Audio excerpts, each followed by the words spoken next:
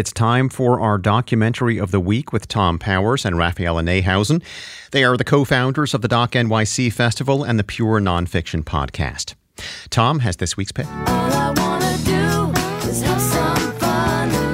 I got a feeling I'm not the only one. Sheryl Crow, raised in small-town Missouri, moved to Los Angeles and won 3 Grammy Awards with her first record. In the documentary Sheryl, she looks at the highs and lows of her career. You know that word potential, how it can be so negative. Like, you have such potential. It's almost like, man, you could really blow it. What potential, you know?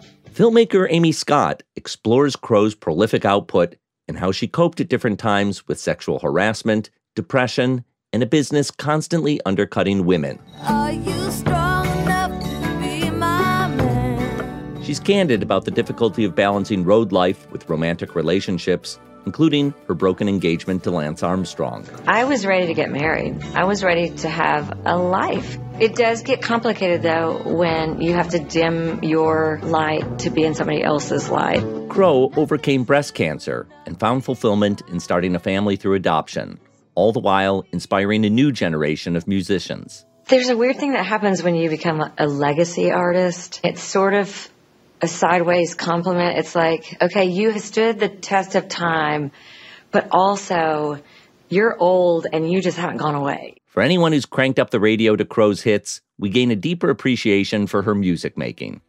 Sheryl is now streaming on Showtime. For more information, visit wnyc.org/docs.